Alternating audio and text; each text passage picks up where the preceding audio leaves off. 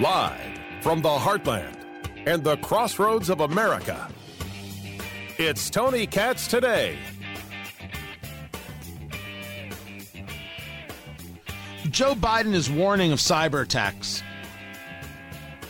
That the Russians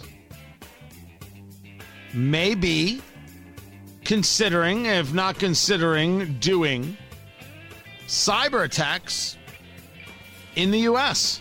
But look, today my administration is issuing new warnings that based on evolving intelligence, Russia may be planning a cyber attack against us. As I said, the magnitude of Russia's cyber capacity is fairly consequential.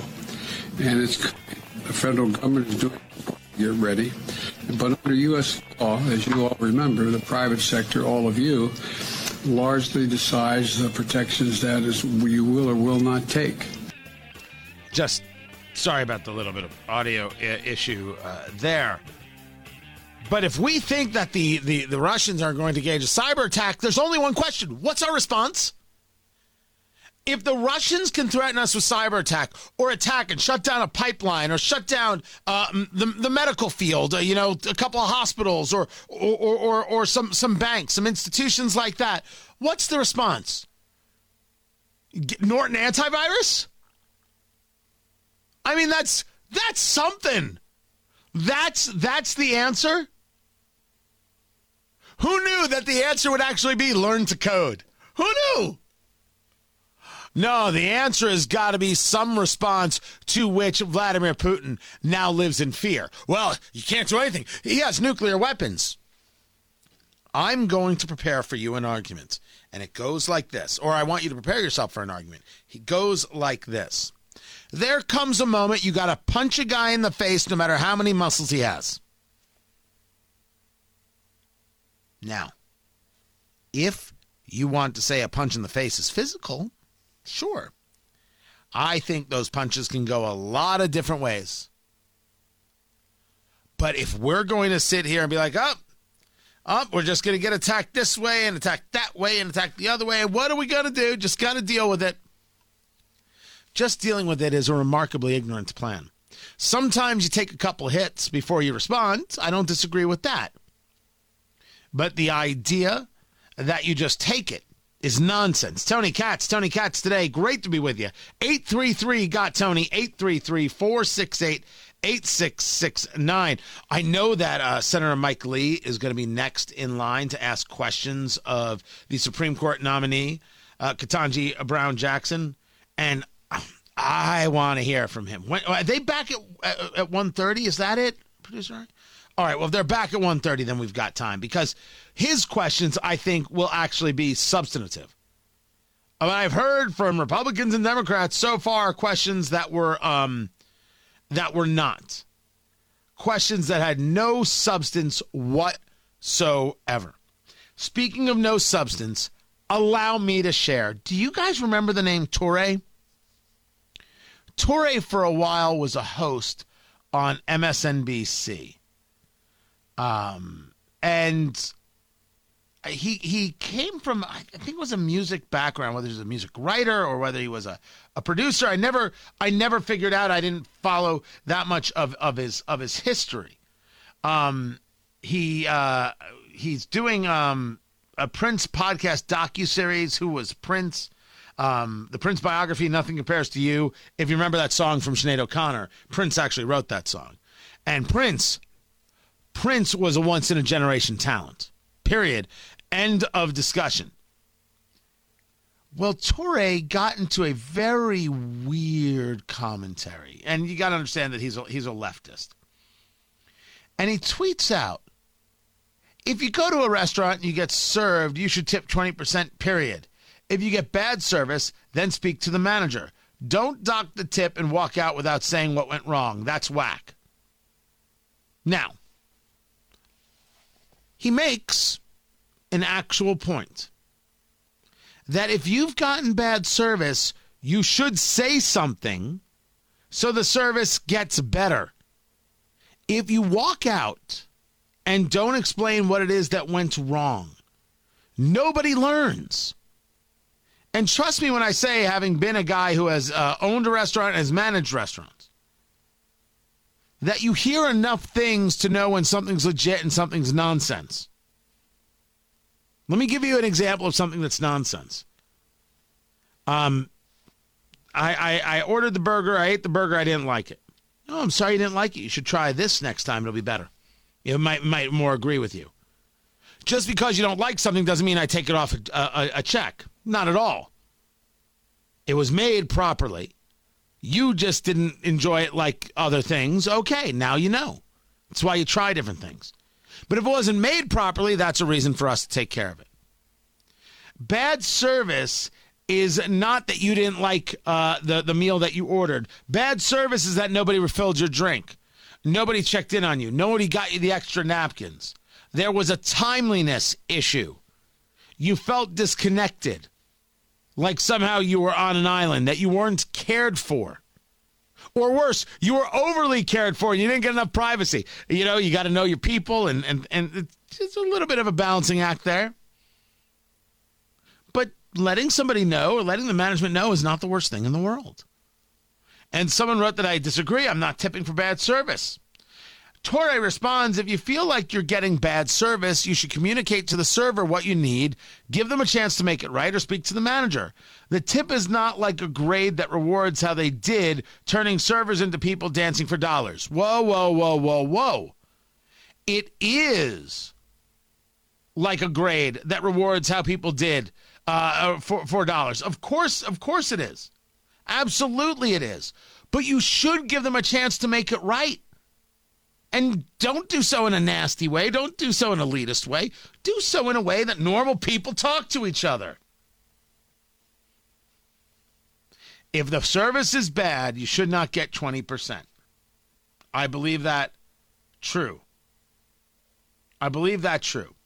Torre does not. He says tipping is a standard 20%. No, tipping is a standard 15%. Did it go up to 20%? I didn't know it. By the way, if I'm tipping 15%, it was bad service. Tipping is a standard 20%, and the vast majority of servers are very professional and friendly. It's not some way for us to train servers to perform for us and stay on point. Do you know how gross that sounds? Make sure you're on your toes or you'll lose $4. If I'm not on my toes, I lose sponsors. If I'm not on my toes, I don't get to negotiate a better salary in my next contract. This is, of course, the way it is. That is part of that business. That is the service business. If you're not on your toes, they go somewhere else. So I'm not. Torre is losing this argument that the tip should happen regardless of the service that's provided. And I'm like, that's a pretty weird take. Even if I can find myself with some basic agreement, he breaks it down in such a way that is wholly disagreeable. Enter Nicole Hannah-Jones. Oh, my goodness. Who's Nicole Hannah-Jones? She's the creator of the lie known as the 1619 Project, which puts forth the theory that the United States was founded and predicated on slavery. The 1619 Project is a lie, and any educator anywhere who utilizes the 1619 Project, who believes in the 1619 Project, who values the 1619 Project is a fool, is ignorant, and should not ever, ever be trusted. The 1619 Project is a lie. It is mythology. So, by the way, is DEI. Oh, I got to start doing that a little bit more. I got to break that down further. Sorry, after a lot of investigation, diversity, equity, and inclusion, man, that's all nonsense. It's make-believe. It's a myth. It's not about creating a better society. It's about further dividing society. And the people who buy into it, black and white, are ridiculous people. Like talk about a way for me to know not to hire you. You think DEI has value. And if you say to me, so you're not going to hire people who believe in DEI? And the answer is no, I don't believe in bigotry. I'm not hiring bigots of any kind. People have skills, and those skills should be appreciated and compensated. I'm not hiring to color of skin, like, for example, Joe Biden when he picks a Supreme Court justice. Don't look at me. Don't tell me I've done something wrong. He said it. We're witnessing it. And it is he who diminished Judge Brown Jackson. He diminished her to a couple of check boxes of color of skin and genitalia. Not me. I'm taking a look at her judicial philosophy. I'm taking a look at what it is that she has to offer. And I have some serious concerns. And I think this sentences on people involved in child porn and lighter sentences and a belief in this is a real concern. But I don't disqualify her because of the color of her skin or because of her sex. That's what the progressives did. That's what the people who believe in DEI did. And that's why I won't hire them. They're insane. They can't provide a value. What they believe in is pure, raw, rank, unadulterated bigotry. Count Daddy out. By the way, Producer Ari, in this conversation, I will be referred to as Daddy. Gross. So, Nicole, I don't know, that made me laugh. We're going to need that on a loop. Nicole Hannah-Jones tweets out to Touré, what do you think is the purpose of tipping, Touré? Why does it exist? Enter Roland Martin. Roland Martin, who is with News One in New York, a black journalist. Is he a TV commentator or a journalist? I'm not sure which, so we'll just say it like that. Tipping exists because it was created to keep the wages of black people low. Yes, the current system of tipping is rooted in white supremacy.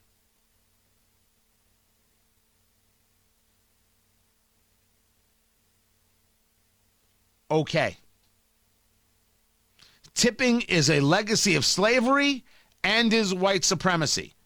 Now, it is interesting to note that America is one of the few countries that does it this way, as opposed to building in the amount given to a server, or the server is paid more and the tipping is eliminated altogether. Right? Tip, I always thought TIPS was the acronym for to ensure prompt service. That's what that's what I thought it was for. But Touré is now into the thing of saying, well, it doesn't matter. Tipping is what you have to do, and not tipping appropriately is punching down.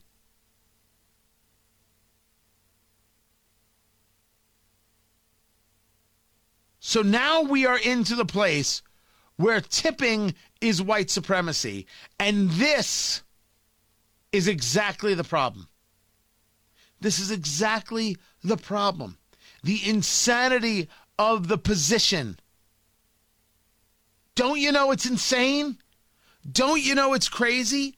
There are restaurants that don't have tipping. There are restaurants that do have tipping. It's been a big conversation for a great number of years. Which one actively or which one can properly or actively create a better restaurant experience, a better dining experience, a better entertainment experience for the user while still being profitable to the people who work there? The very concept of a server, the very concept of a waiter is indeed a concept of you work for me for this short while I'm here and you do my bidding. Conceptually, of course it is. Someone's in charge and you work for them and you go running around getting them their water and fetching them their food and bringing them an extra knife and making them happy. If these people were serious, they would eliminate the position altogether. There should be no waiters and waitresses, no servers in any restaurant whatsoever. You simply walk into the kitchen cafeteria style and they slop it on your plate. But no. If they're slopping it on your plate, now they're the slaves. You got to slop it on your own plate. And why the hell are they forced to cook the food for you? You come in, you cook your own food and then slop it on your own plate. But don't you not show up without the raw ingredients? What? They're supposed to cook for you, you filthy no-good animal. You walk into the restaurant, you cook your own food, you then put the own food down, you then slop it onto your own plate, you then eat it, clear the table, and you pay them for the pleasure. Or we could not pay any attention to these crazy people and go about enjoying our lives at restaurants and seeing how people get paid and support their families from tips and regular customers that they have. Now, whether or not you should always tip 20% and how you should engage it, I think from Touré, that's a fine conversation. It started off fine, and it went woke. Going woke is always the problem. I'm Tony Katz.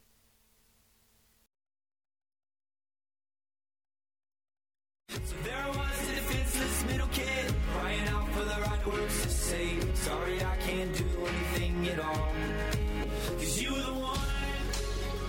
Oh, you were the one I needed.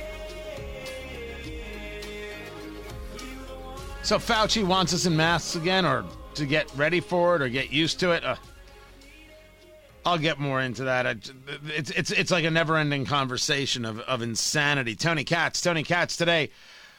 Interesting story from CNBC that BuzzFeed investors have pushed the CEO to shut down the entire newsroom, urging the CEO, Jonah Peretti, to shut it all down. So they're doing voluntary buyouts and getting it all done. The news had about 100 employees, and they lose roughly $10 million a year. They lose $10 million a year?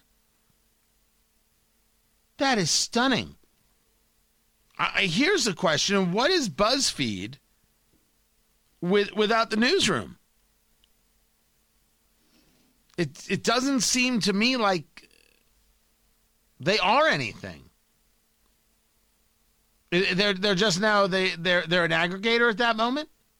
Do they still break stories? Do they still have columnists? Shareholders are kind of excited. They think it's going to add up to $300 million of market cap to the stock. I don't know what to think of this. I think it's interesting that, nothing lasts forever. Nothing lasts forever. Fourth quarter earnings say BuzzFeed quarterly revenue grew 18% year over year to $146 million. And profit was up $41.6 million. Or that's what it rose to. Rose to 41.6, up 29%. Well, then what are they complaining about? But news is a very, very, very difficult business. Hard to maintaining profitability. Extremely difficult. And no one is immune. Meanwhile, mortgage rates hit 4.72%, 26 basis points higher than Friday. So, Producer Ari, you bought right when you should have. As I planned from the beginning. Like a genius. This is rough. This is nuts. Which means if we're up 26 basis points in a day, are we about to see this week 5% for a mortgage, which historically still low, but not when rates were in the twos just a few months ago. On Facebook, Tony Katz Radio. Keep it right here. This is Tony Katz Today.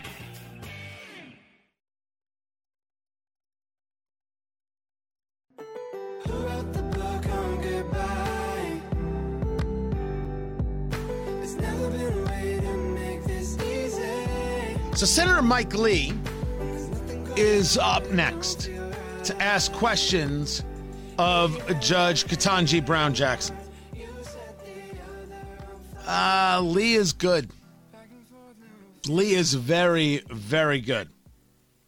You might not like him politically, but if we're going to deny the mind and the legal mind and a clear look at the situation, well, then you're nuts.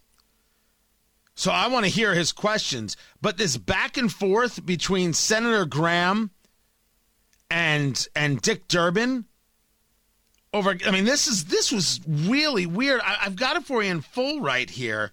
I want to dig into this. Give it a listen. On the issue of Guantanamo, there are currently 39 Guantanamo detainees remaining. The annual budget for Guantanamo is $540 million per year, which means each of these detainees is being held at the expense of $12 or $13 million per year.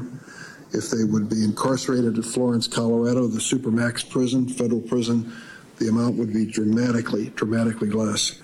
Since 9/11, nearly 1,000 convicted in the United States on terrorism charges. Since 2009, with the beginning of the Obama administration, the recidivism rate of Guantanamo detainees released is 5%.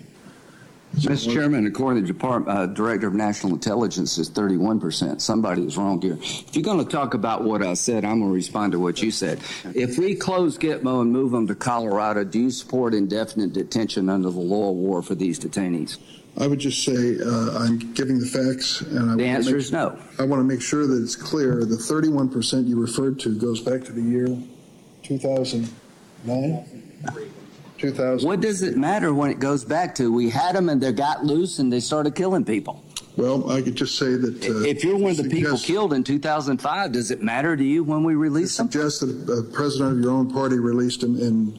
I'm suggesting the system has failed miserably, and advocates to change this system, like she was advocating, would destroy our ability to protect this country. We're at war. We're not fighting a crime. This is not some passage of time event. As long as they're dangerous, I hope they all die in jail if they're going to go back and kill Americans. It won't bother me one bit if 39 of them die in prison. That's a better outcome than letting them go. And if it costs $500 million to keep them in jail, keep them in jail, because they're going to go back to the fight. Look at the friggin' Afghan government. It's made up of former detainees at Gitmo. This whole thing by the left about this war ain't working.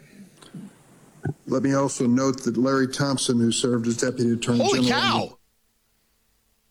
I think this the conversation came out of the questions of the Supreme Court nominee, Ketanji Brown Jackson. But after that, Lindsey Graham, Republican, South Carolina, gets up. It's like, I'm out. Left the chamber. I mean, that is something indeed.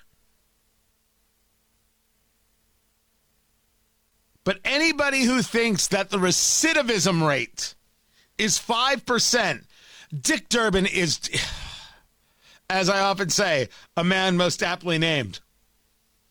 I mean, bad stuff. But one of the things that's going to be addressed, or has to be addressed by the Supreme Court nominee, is some of her takes on what is being described as her connection to critical race theory, which we really should say critical race curriculum, and views on child pornography, views on a series of things. This was Senator Marsha Blackburn yesterday. And Americans need a Supreme Court justice who will protect our children and will defend parents' constitutional right to decide what is best for their own kids. And here we need a little clarity. At a time when these parental rights appear to be under assault by the radical left, your public comments about, and I'm going to quote you, the transformative power of progressive education, end quote. These are deeply concerning. You serve on the board of a school that teaches kindergartners, 5-year-old children, that they can choose their gender and teaches them about so-called white privilege. This school has hosted an organization called Woke Kindergarten and pushes an anti-racist education program for white families. Your public endorsement of this type progressive indoctrination of our children causes one great concern when it comes to how you may rule on cases. Now, anybody who thinks that that's not something we can discuss needs to be dismissed. I just want to be sure we're all on the same page on that. We shouldn't be doing what Joe Biden did to her, reducing her to a gender and a race. We should be discussing judicial philosophy. But it is very okay to ask these questions. and how they affect her view of engaging in adjudication. We shouldn't be looking into, what do you do at church? Ooh. But if you are somebody who advocates on behalf of the concept of white privilege, which is pure bigotry, and this is also true of people who are white. Well, I would say maybe pure bigotry, not as much as pure profit, right? There's a profit motive there. That is allowed to be brought up. Now, Mike Lee is asking the questions. It wasn't my plan, but I've got Mike Lee right here asking the questions live. I gotta share it. Let's start with how he brings us in, talking to the Supreme Court nominee, Judge Brown Jackson. We'll start with what it means, at least to me. One of the things that you heard from a lot of members of the committee, whether they couched it in terms of judicial philosophy or not, relates to the idea that justice should be blind, that justice properly administered within our system is blind, and that therefore individual justices and judges serving in Article III courts should be blind in the sense that they are able to see and understand and interpret the law, understand what the law is, while understanding that the idea of what the law should be is left to other branches of government, not to the judiciary. In this respect, we recognize that blind justice and blind justices, those who are blind to the things they're supposed to be blind to, are those willing to recognize that if there is a policy flaw in the law, and if there's a policy change that needs to be made, it's not the role of the court to change it. That belongs to two different branches of government, primarily to Congress. This, of course, requires judicial restraint. It requires judicial humility. And it gets back to what I was describing yesterday when I referred to Justice Barrett drawing on the analogy from the Odyssey of Odysseus binding himself to the mast of the ship. Most of us refer to this judicial philosophy as textualism. Textualism is neither liberal nor conservative. It's neither Republican nor Democratic. It's just the approach that says what the law says matters, and the job of the jurist is to look at the text and figure out what the text means, to ascertain the original public meaning of the text in question. While I doubt there are any members of this committee who would disagree with the idea that justice should be blind in this respect, and that policy changes need to be made by the political branches of government, primarily by the legislative branch, and not by the courts, you did hear some statements that I think are at least a little bit at odds with that concept of justice. What Senator Lee is talking about, Senator Mike Lee, Republican of Utah, is the idea of whether or not you are a textualist, an originalist, or do you believe that the Constitution is a living document and changes with the whims of the times? Or are you a textualist and the Constitution says what it says and doesn't say what it doesn't say? This, to me, is the fundamental. If you are not a textualist, an originalist, the Constitution says what it says and doesn't say what it doesn't say, including, of course, all the amendments. If you believe anything else, then you are somebody who wants to play God as opposed to apply the law fairly. Back to Senator Lee. Court decision away from the ability to make their own health care choices. And the list goes on and on. Now, that type of judicial philosophy would have you step into the role of policymaker and decide what the law should be rather than what the law is.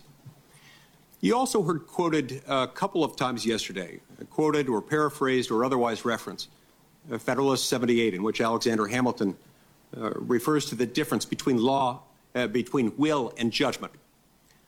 Will, as expressed by Hamilton, refers to what the law should be. Judgment pertains to what the law is. The judicial branch has the latter power, but not the former. The legislative branch has the former, but not the latter. Judge Jackson, I'd love to get your thoughts on this discussion about what it means, what blind justice is, why that's important. Let's start with this formulation of it, though. Does the law determine the outcome of a case, or does the outcome of the case determine the law? Thank you, Senator. The law determines the outcome of case. And so anytime you're looking at a case and you're looking at the outcomes for ordinary Americans, for day-to-day Americans, if you're looking beyond the scope of deciding that case, and if you're looking even within that case beyond what the law says, you would be stepping into a province of a different branch. Is that right? I believe so. The law and the facts of the case determine the outcome of cases.